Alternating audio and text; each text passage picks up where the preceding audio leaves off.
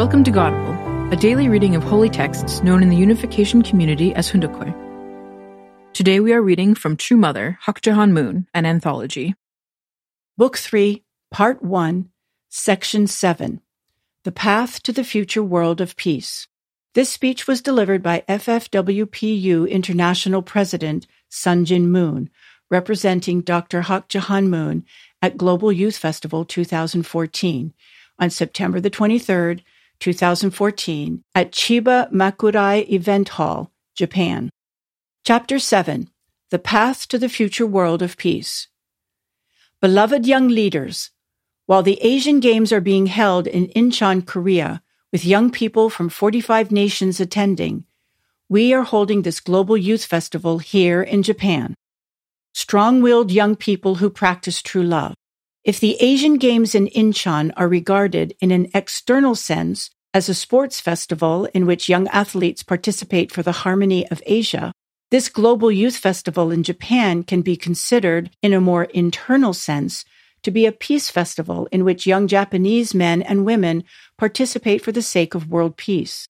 I sincerely hope that you strong-willed people of Japan will become leading figures who can clean up the agonies, injustices, and misunderstandings of the past and bring harmony and cooperation between the peoples of Korea and Japan. In this way, you also can achieve harmony in Asia and peace in the world. Many people are suffering from the effects of climate change, environmental pollution, regional conflicts, and particularly from a confusion of values. My heart is deeply pained as I observe this reality. We must fundamentally change this deplorable situation and open a new era of peace. When the world falls into confusion and people all across the world lose track of their true center, heaven will call upon young people with a vision. When young people join together as one, opening their hearts to heaven's guidance and living for a higher purpose, they will open pathways to peace and will launch great spiritual, moral, and social revolutions. In this way, the world can be transformed. When God inspired history's prophets, he also called upon righteous people to follow his will. Among those he called, he first sought out young people. What is meant by young people? Does it include only those in their 20s and 30s? I do not think so. Suppose at the age of 70, someone holds a dream in his or her heart, has the passion to achieve that dream, and fights through any number of difficulties, injustices, and obstacles to achieve it. I believe that such a person, advancing toward that dream with an unshakable will, can be considered a young person. In contrast, suppose someone in his or her 20s has no dream or passion, and gives in to injustice and settles for the status quo.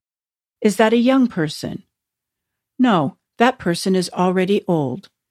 Age cannot be a standard for youth. Are you all young people, or are you all old? Beloved young people, my husband, the Reverend Sun Myung Moon, received heaven's calling at the age of 16 and strove to discover God's will. He read the Bible over and over again, such that its pages were dog-eared. He understood heaven's will and heart, prayed so hard that calluses formed on his knees, and wept bitterly over God's sorrowful circumstances. When he studied at Waseda College of Engineering here in Japan, he sincerely devoted himself to becoming a true person. He lived according to the personal motto that he must achieve mastery over himself before desiring to have mastery over the universe. Ultimately, the young Reverend Moon uncovered the deepest heavenly truths, God's purpose and the principle of creation, the origin of sin and of the fall, the path of restoration that humankind must walk in order to become the people God originally intended, and the principles of development in the natural world, as well as in human history. When I was just 6 years old, it was prophesied that I would become the bride of heaven. At the age of 17, I married Reverend Moon. My husband and I dedicated our lives to establishing the models of true parents, true teachers, and true owners. Centering on this vision, we have spent every day of our lives educating people the world over. Even though the way to liberating God, bringing salvation to humanity, and realizing a world of peace has been a road of thorns, We followed this path with grateful hearts. We did not permit ourselves to complain for even a moment. Looking back, my life can be compared to the ocean. The ocean has a broad enough bosom to embrace and become one with the heavens above, even coming to resemble their sky-blue color. The ocean lies at the lowest level, receiving all the waters of the world. The ocean embraces everything and gives birth to all life.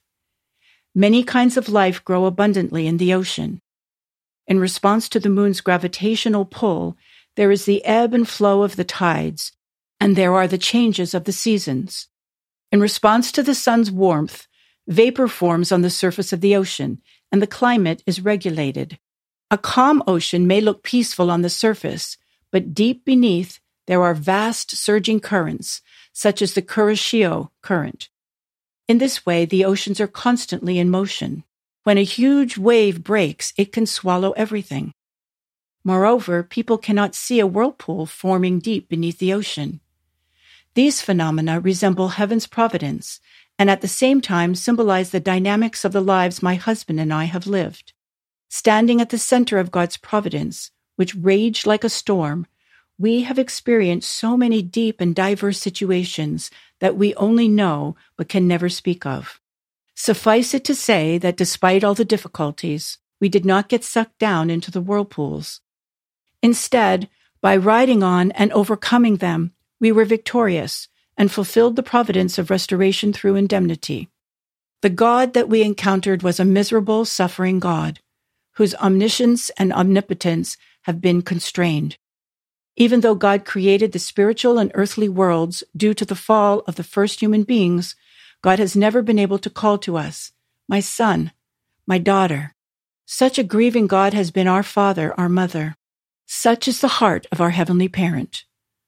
The excruciating pain of God's heart is so intense that if you were to experience it fully, your blood would boil, your bones would weep, and your bone marrow would melt.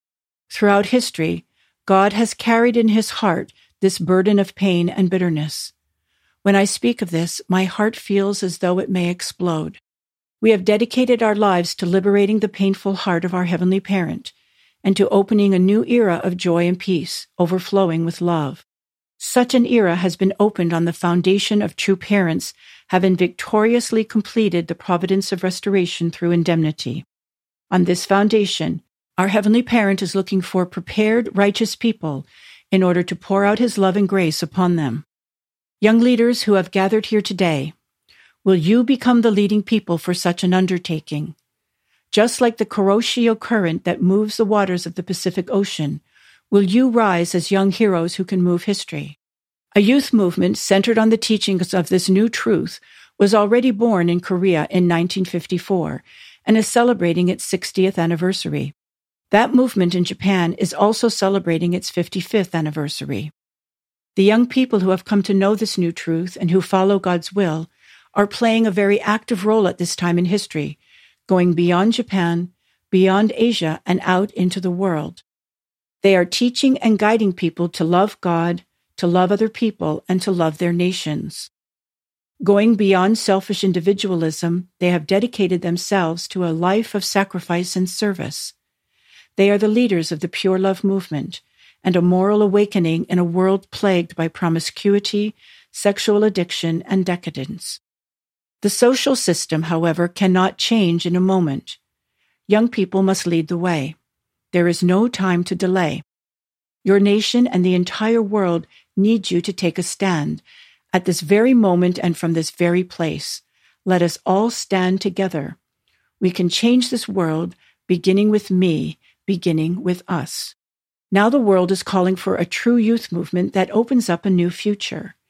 If you respond to heaven's call and fulfill your responsibilities, you will become heroes to be remembered in history. Otherwise, you will completely vanish from history. How can we achieve everlasting peace? We must recover our original nature and strengthen our conscience. As a result of the fall of our first ancestors, humanity fell into ignorance, and our original nature became concealed. The wall of ignorance grew continuously over 6,000 biblical years and is now a high and thick wall. The river of our fallen nature has become wide and deep. It is difficult to climb over this wall or cross this river using human power alone. Our Heavenly Parent, who is the embodiment of true love, stands ever ready to help us. However, it is all up to us now. We must awaken, listen to, and obey our conscience. The conscience is our second God, our second Heavenly Parent. If we are always spiritually awake, with spirit and truth dwelling within us, and we pray and live with gratitude for each circumstance of our lives, we will be able to hear our Heavenly Parent's voice and experience the love that can cause our whole body to quake. Going a step further, all people must meet God's representative. Human history has been the providence of restoration to establish one central figure. 2,000 years ago, God sent Jesus Christ, his only begotten Son, but the leaders of his time ended up crucifying him because of their disbelief. Hence, the fulfillment of heaven's providence had to be prolonged until the time of the second advent. Finally, the Lord returned. He found heaven's bride, the only begotten daughter, and together they emerged as the true parents. Humanity has ushered in such a blessed era. All people need to be able to meet our Heavenly Parents' representatives, the true parents. They should be able to attend and follow them. Only by doing so can humanity be rid of the original sin that has been passed down from one generation to the next for more than 6,000 biblical years. Only by attending and following the true parents can we be reborn as people filled with love and wisdom, which is the original ideal and standard envisioned by our Heavenly Parent at the time of the creation. Beloved young leaders, people who have brought mind and body into unity and who practice true love by serving, volunteering, and contributing to society in accordance with the conscience, truly can be called good men and women. If these people meet true parents, receive the marriage blessing based on true love, and form exemplary families, these families will become the cornerstone of peace. True families are the nucleus of a peaceful world. When this nucleus of true families is expanded, a new era of true nations and a true world opens up. My husband, Reverend Moon, and I have put our lives on the line for the realization of peace. In 1991, he gave a speech that has become a legend. This speech was given at Mansudai Assembly Hall, North Korea's National Assembly. My husband's critique of the Juche ideology and his statement that the two Koreas must unite through true love, centered on our Heavenly Parent, created shockwaves, especially since it was given in the very heart of North Korea, the Juche Kingdom. As he spoke, I felt as if North Korean security guards would come dashing towards us at any time. Those in our entourage broke out in a cold sweat. However, as the speech concluded, we came to realize that this historic meeting with North Korean leader Kim Il-sung had opened a new door to the possibility of reunification for the two Koreas. When following the path that leads to a peaceful world, we should confidently move forward, even when we are required to risk our lives. There is a Russian embassy in Geneva, Switzerland. In 1985, when the communist realm was at the peak of its expansion, hundreds of people from the Professor's World Peace Academy gathered at the Intercontinental Hotel, which in those days was right across the road from the Russian embassy, and made a historic proclamation. In accordance with my husband's guidance, scholars at the conference proclaimed that communism would collapse within 5 years. They carried out heaven's plan, despite the possible dangers. A few years later, CARP students marched to the Berlin Wall in Germany, shouting out that the wall must go. They held onto the wall and shed many tears as they prayed to God for that outcome. They prayed for unity and for the fulfillment of the dream of one family under God. Those students came from many different countries. They were young people promoting the unification of Germany at the risk of their lives. Soon afterward, an amazing event took place. The Berlin Wall collapsed. The collapse of the Eastern European Communist bloc followed, and we witnessed the miraculous disintegration of the Soviet Union, where communism had originated. So the professor's prophecy came true. Since the 1960s, we had carried out victory over communism activities in Korea and Japan. Responsible journalism played a central role in shaping public opinion through factual and objective reporting on the injustices of communism. Sekai Nippo in Japan, the Washington Times in the United States, and Ultimas Noticias in South America, among others, stood righteously for truth and justice at that time. We inspired a movement for victory over communism in the democratic world, which provided great support in bringing an end to the Cold War. Even though there are many who contributed to this result, I believe heaven was moved by the sacrifices and prayers of our young members, who at the time risked their lives to carry forward this movement. I am sure that among those here today are some who actually took part in those activities. I also know that there are young people here today who, even after the Cold War era, dedicated themselves to the movement for unification, justice, and peace in different parts of the world. Often they were separated from their families and loved ones. They are the heroes and pride of history. Please give them a big round of applause. Ladies and gentlemen, the path of living in accordance with the conscience and following the course of restoration through indemnity is difficult. The providence of restoration often requires that we go forward in faith and obedience. Those who do not know of the providence may persecute us, threaten us, and even actually cause us physical harm. My husband and I, for the sake of Heavenly Parent, have forgiven the unforgivable, and for the sake of humanity, loved the unlovable. We also preached that people need to unite beyond national borders for the sake of world peace. Then what kind of lives must people lead to become leaders in a great revolutionary era? Yes, first we must lead a life of gratitude. Even though it is not easy to be grateful for everything at all times, a grateful heart brings unity of mind and body. When we empty out our hearts and repent, a life of gratitude can begin. We must always train ourselves to experience and remain awake to the fact that our Heavenly Parent is constantly with us, dwelling with us and sharing our joys and suffering. Always be joyful. Pray unceasingly. By so doing, those around you will find happiness, whether in the tiniest thing or in the greatest adventure. Second, we must live a life of forgiveness. When my husband was unjustly incarcerated in prison at Danbury, he said not to pray for him, but to pray for the United States. He invested in numerous projects to move the people of the United States in order to save the world. As a result, many American leaders and Christian pastors took the lead in bringing about an end to the Cold War. Later, they also joined hands for the interreligious peace movement. When we forgive the sins of others as we would have them forgive ours, amazing blessings are given to us from heaven. Third, we should live a life of love. True love is a love by which we continuously live for others, investing in others and forgetting that we have done so.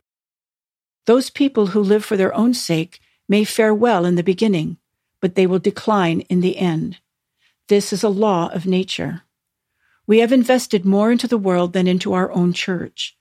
For example, it was only after 50 years of our ministry that we erected a new headquarters building in Seoul, despite the dilapidated state of the Korean headquarters during that period.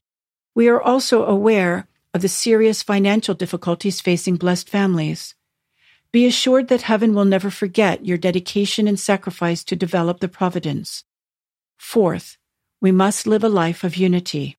Our original minds and consciences and our bodies and minds must become one centered on heaven's true love. When parents and children live in harmony within the family, when nations live in harmony within the world, and when the spiritual world and physical world harmonize, then and only then can an eternal ideal world of peace come about.